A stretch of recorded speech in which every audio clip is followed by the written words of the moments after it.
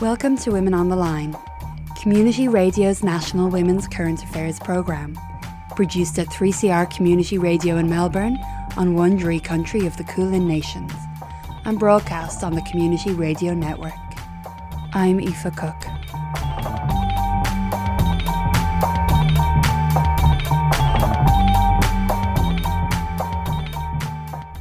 Just interested in this concept of taboo and why culturally we're so messed up about talking about things that are related to our bodies and related to our sexuality, because I think it's really harmful and it gives people a lot of needless anxiety. This week's guest is Dr. Lauren Rosewarne. She is a senior lecturer in the School of Social and Political Sciences at the University of Melbourne. She writes, she comments, she speaks on a wide variety of topics, including gender, sexuality, public policy, social media, pop culture, technology, and of course, taboo. I spoke to her on the phone about her 2012 book, Periods in Pop Culture, Menstruation in Film and Television. And just a warning, this show is not for the squeamish. What I wanted to know, I mean, you're somebody who's looked into periods of menstruation through your studies, your academic work. I guess you just have an interest in it as well, and lots of kind of media work as well. So it's great to have you with 3CR at the moment.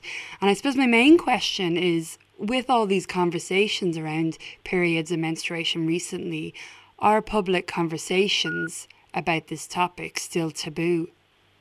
I think it's a tricky question because it depends what circles you move in.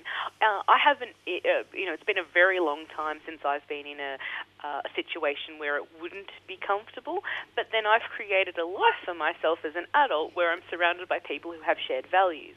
I think, however, there are still pockets where there is still an element of taboo. The fact, for example, that the Chinese swimmer got a lot of attention for talking about her menstruation publicly during the Olympics highlighted that for some people there's still a little room to go to being comfortable with such conversations.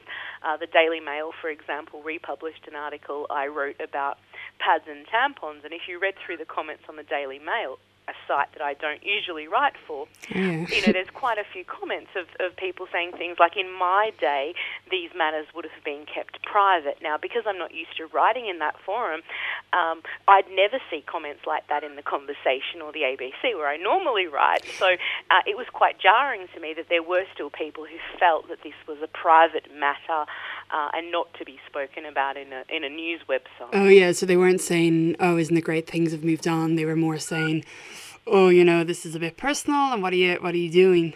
Yeah, and this still comes up in academic research. For example, research on advertising, feminine hygiene product advertising.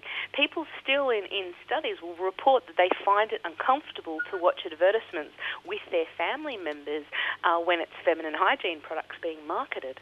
And so, it's only recently that in advertising, or a small amount of the advertising of products such as that some companies are moving away from depictions of, what we all grew up with as, if it was on TV when you were growing up, this idea of pads with blue sterile liquids. Yes. And only recently there's a bit of a recognition that periods are about, dare I say it, actual blood. And so what can you describe these ads, and why do you think that change has happened? Yeah, and look, and this change isn't quite universal yet. I mean, it was only 2 years ago that in the United States a company wanted to, it was the Always company, wanted to run an advertisement in a magazine which had a outline of a sanitary napkin with one red ink dot across the entire illustration, and the magazine wouldn't run it. They felt that it was still crossing a taboo. And I think this idea of getting more comfortable with talking about periods, for example, there was a television commercial on from Carefree 2 years ago in Australia that used the word discharge, for example. Mm. But generally blood is still avoided, and blood's still avoided because there is a squeamishness factor that advertisers need to be really careful about, because that's both men and women who find that a bit gross. So it's tricky in terms of, certainly we've moved on far beyond the horse riding, windsurfing advertisements that were teaching us about all of the wonderful advantages for lifestyle that tampons posed. Mm-hmm. But to pretend that advertising is now assuming a completely comfortable audience. That's not the case, but you could actually liken that to how toilet paper is advertised as well. Okay. It doesn't talk about how the product is used in any meaningful way, because again, culturally, we're still squeamish. Hi, what kind of a day did you have today? Mom, guess what? I don't know. What? Mom, I started my first period. Well, what do you know? Come on, sit down. Tell me about it. When did it start? Well, it was this afternoon when I was changing into my gym clothes, and I noticed a bit of blood on my panties, and golly, at first I thought, well, I didn't know what to think. And then I remembered when we talked about Menstruation. menstruation and stuff, and, well, then I went to see Miss Jensen. Oh, my goodness. How do you feel? Kind of funny-like. I mean, well, I was hoping it would start soon, but it seems like I've forgotten everything you've told me. All right, I tell you what we'll do. Tonight will be mother and daughter conference night. And if you'll give me a hand with supper, we'll get started that much earlier. Okay, I'll wash up and be right down. Okay, and that is a common criticism of, more recent, what we might call period activism and art around menstruation, that humans generally veer away from discussing or chatting about, or let's say publicly playing with our body's waste products. And the products of our monthly cycles are no different. A lot of people consider it waste. Would you see that analogy as fair enough or very strong, or do you think that's... What's your take? I won't put words in your mouth. It's certainly natural. As humans, we're taught to keep away from substances that could cause us harm, in the sense that if you have an open wound, that can transmit illness. If there's blood, we tend to steer clear of that. Same as, urine and feces. These are substances. There's a natural human compulsion to find them a bit gross, just as we feel about phlegm and other kinds of, and saliva. These are waste products, but they're also substances that harbour disease. So there's a biological element to our, grossed outness, if you like. But I think the other aspect of this is it a waste product in the way that we think of, because if you think of urine or feces, they're purely about ridding the body of waste material. Yeah. We've got that same element with menstruation, but there's a closer connection to fertility there that's probably not the same in terms of urine or feces. And I think another element is there's a very gendered component to it, where it's not universal in the way that we all urinate. This is something that's unique to people with the female reproductive system, and in a certain age group as well. So again, it's tricky. I'm conflicted. I don't necessarily think there's anything wrong with people feeling icked out about blood. For example, I'm a vegetarian. I don't like walking past a butcher shop. There's a squeamishness factor there for me. I think, however, there's a difference between natural icked outness and shaming other people, and I think they're two different things. I'm actually just interested in this concept of taboo and why culturally we're so messed up about talking about things that are related to our bodies and related to our sexuality, because I think it's really harmful and it gives people a lot of needless anxiety. Okay, so it's, what people do with that, you might call mild disgust, and how they kind of promote that idea of something being disgusting, and like the Daily Mail comments that you encounter, that it shouldn't be discussed to an extent that, it's just seriously inappropriate. Yeah, and because this is a way to silence women. There's a lot of topics, for example, that women have dared spoken about throughout history. For example, sexual harassment and rape and domestic violence, where a lot of pockets in the community would have been very happy for women to shut up about those topics. That never advantages women, and I think if you're someone who is comfortable about talking about your periods, is comfortable making art from your blood, I think that's a very personal thing, but I don't think we're ever going to get to a stage in society where all women are going to want to participate in that, because again, there is some natural qualities to wanting to keep, or at least certainly well-established social aspects to wanting to keep bathroom events private. things that we associate with hygiene, to be keeping them away from other people, just as we don't make a public display of other, personal care rituals such as teeth brushing, for example. Well, but if you did write an article about teeth brushing, you certainly wouldn't be getting those kind of aggressive comments. Unquestionably. And there's also not the same gendered component and effort to silence women as well. I just think that there is, some menstrual activists would have us believe that there will be a time, for example, or at least that's an aspiration, that we all get to this point where we're out and proud about our bleeding. I don't actually think that that's necessarily what all women want, or even whether it's actually advantageous to women. Okay. Well, as someone who's very familiar with the pop culture around a lot of this stuff, what's your favourite episode from a book or a TV or a film about periods of menstruation?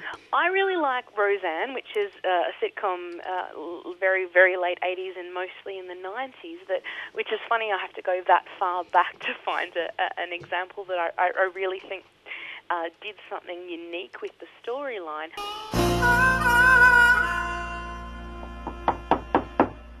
What are you doing? Getting rid of all this junk. Oh, I get it. You think you gotta leave this stuff behind you now. Like women have to give up baseball gloves and start wearing aprons and stuff. All I know is I'm not shaving my legs or wearing pantyhose like Becky. You think I make Becky put on makeup and wear perfume? No. No, she does it because she's always liked that kind of stuff. That's the kind of woman she wants to be. Well, that's not the kind of woman I want to be. Well, then what are you throwing all your stuff away for? These are a girl's things, Darlene, as long as a girl uses them. You love all this stuff. That's reason enough to keep it. I'm probably going to start throwing like a girl now anyway. Definitely, and since you got your period, you're going to be throwing a lot farther. Oh, God, why me? 'Cause you're lucky. Right. Move. Now you get to be part of the whole cycle of things. You know, the moon and the water and the seasons. It's almost magical, Darlene. You should be really proud today, because this is the beginning of a lot of really wonderful things in your life. Yeah, cramps. That idea of seeing this as a potential celebration and milestone for women is a very rare presentation in our culture because, again, as we spent the first part of our conversation talking about, we have a tendency to relegate menstruation as a hygiene bathroom event as opposed to seeing it as a milestone or a rite of passage. And would you have a strong sense of whether that is something that a lot of Australian families do nowadays? Are more people celebrating the arrival of, a girl's first period, or do we not know? Yeah, I haven't seen data on that. I certainly see, for example, anecdotally that women, particularly as sort of feminists and their daughters go on to have children, that they're trying really hard not to make it a shameful first experience for girls, because when you look at research, lots of women's first experience of their own menstruation is actually quite traumatizing. Even recently, if you've read Tina Fey's book Bossy Pants, she tells a story about being so used to the idea of the blue liquid and these advertisements that when she got her first period and there was blood there, she paid no attention whatsoever to it. That wasn't her period. She was waiting for something completely different. And I think that's a comic example, but there's lots of examples where there's a real gap because of our phobia about talking about blood. There's a real gap between women's and girls' expectations and reality. So when it happens, it can actually be quite traumatizing. So I think there's some work there that needs to be done, and some parents do an amazing job with it. But if you've got girls getting their periods at 10 and 11 years old and sex education in schools doesn't start until high school, you've got a real gap there and a burden placed on parents to make sure that the education transpires before that first traumatic experience of, oh my God, I'm bleeding to death. Yeah, absolutely. And you know, obviously that's where the media and pop culture has a huge role, whether we want it to or not. Across Australia, you're listening to Women on the Line on the Community Radio Network. You can find us online at 3cr.org.au or connect with the programme on Facebook or on Twitter. I'm speaking to Dr. Lauren Rosewarne about periods, privacy, and how it might impact on our pay packets. And are there any kind of depictions that you come across? We've talked already about advertising, but besides that you'd feel that are, you know, damaging or just seriously unhelpful? Look, I think there's a lot of examples where it's just bad education. You use that term information about, where people get information. And this is really where my research lies. I like to look at topics that the media present that sort of fill gaps that we don't get at school. Okay. And I think the informal education that we get from media is quite interesting because we get these perceptions about things that we take almost as given if they're repetitive. And I think one example would be just stupid miseducation about things like premenstrual syndrome. They've got a recurring theme in sitcoms, for example, would have a male character look at a calendar and say, oh, it must be the 14th again. Now, any woman who's actually ever had a period is going to know every month is not the same length of days. So the idea that you're always going to be at the same point in your cycle every 14th is pretty ridiculous. But this is just one of those examples where there's this perception that that men know nothing about menstruation and that that's okay, that it's perfectly acceptable in our culture for a man to be completely ignorant about the functioning of a woman's body. And do you think it reflects reality, even if it's not aspiration? Do you think it, yeah? Well, I think we've got this culture where, and certainly when I was at school, this separation of men and women in terms of what we teach in sex education, as though menstruation is stuff that only women need to worry about and men don't hear about it. So even things such as quantity of blood, there's lots of films, for example, that will have gags about, jokes about blood, and it'll be quantity. There's a film where a woman trips in a supermarket and she floods the supermarket floor with blood. Now, these ideas that a woman will possibly bleed that much, or that recurring, never trust anyone who bleeds 5 days in a row and doesn't die, those perceptions about how is it possible that women can bleed and not die, or not bleed to death, for example, the fact that men don't know about this is actually a real indictment about our sex education, but also an indictment that how are we a culture, how have we gotten to this point where we're so awkward about talking about things that, 51% of the population will experience for 30 years of their life. Oh, you're not listening to me! I hate it when people don't listen to me! Whoa, hey. God, what was that? High-end screeching. Like someone's killing a cat in here. Some kind of shouty cat. What's going on? God, Bring it down. Bring it down. I'm so sorry. I'm sorry. I'm just a little bit, What? What? Well, I've got, at the moment, so... What? I've got Aunt Irma visiting. Do you not like Aunt Irma? I've got an aunt like that. It's my term for my time of the month. Oh. Yeah. What time of the month? The weekend?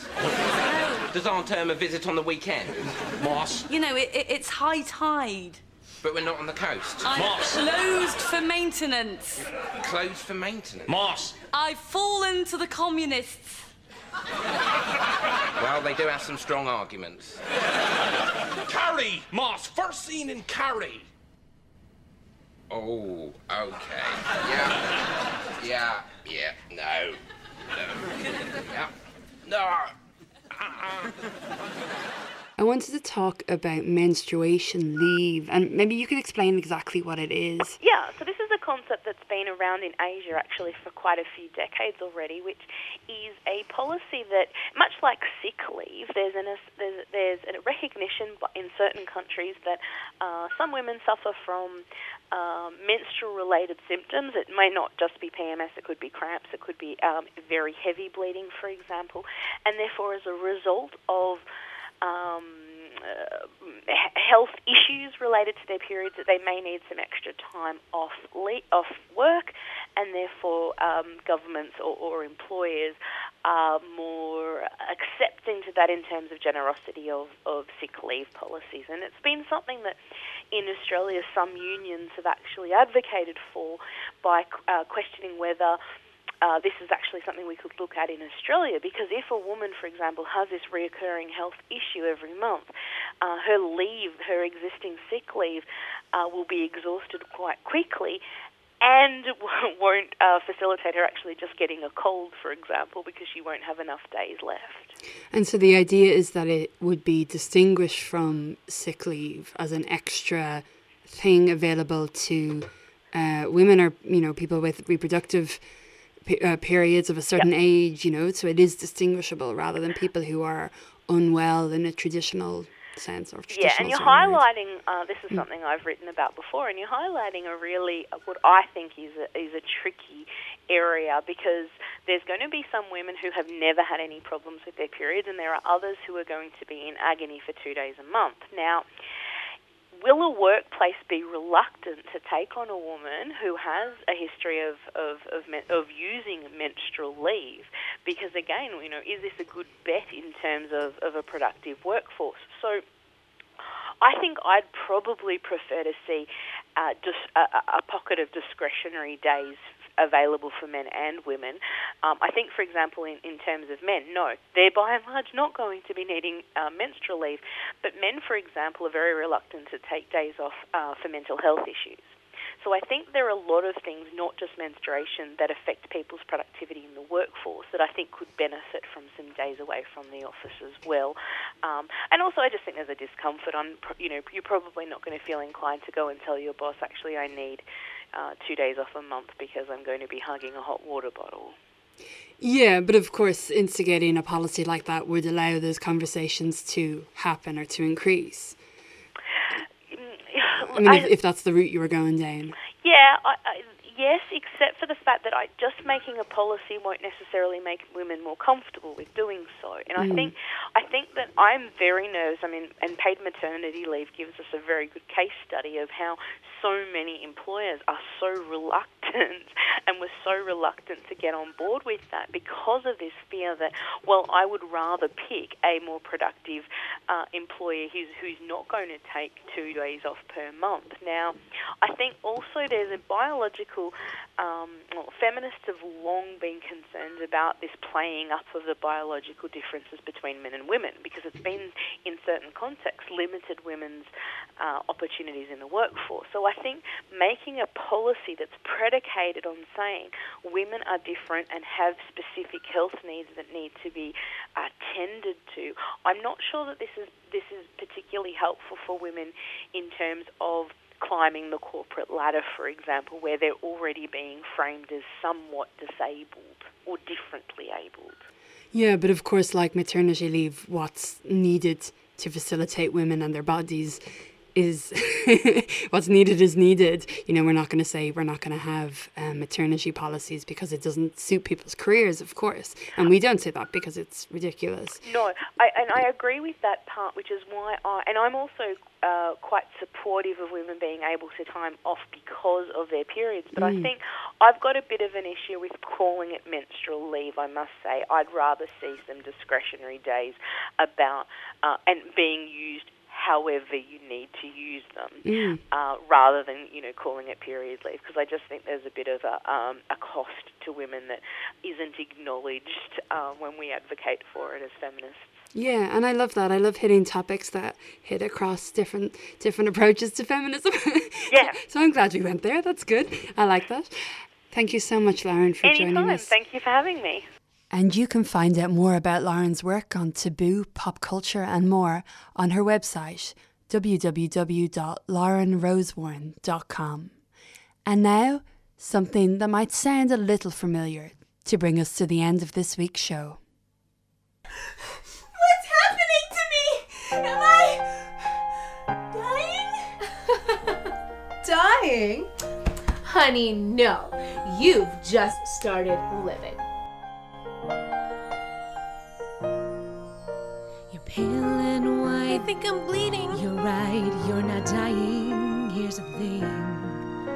Your mother should have warned you. But don't worry, 'cause I'm gonna sing. You've got this feeling, knots are twisting deep inside. Your emotions on a roller coaster ride. Don't keep it hidden, just let them see. I'm here to show you how fun this all can be. It's not your fault, my dear, you didn't know. Well, now you know. Let it flow, let it flow.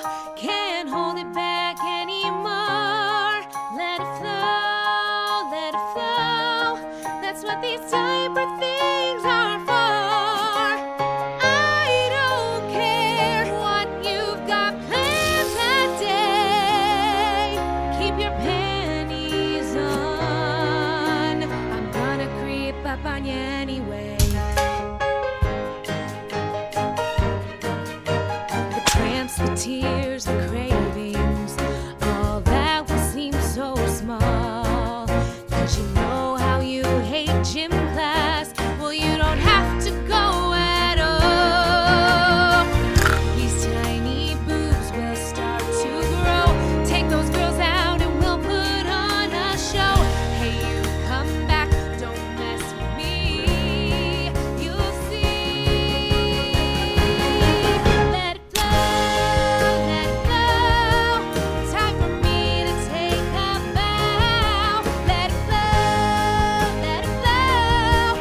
Can't stop the cycle now. Here I stand. It's time to play. Keep your panties on.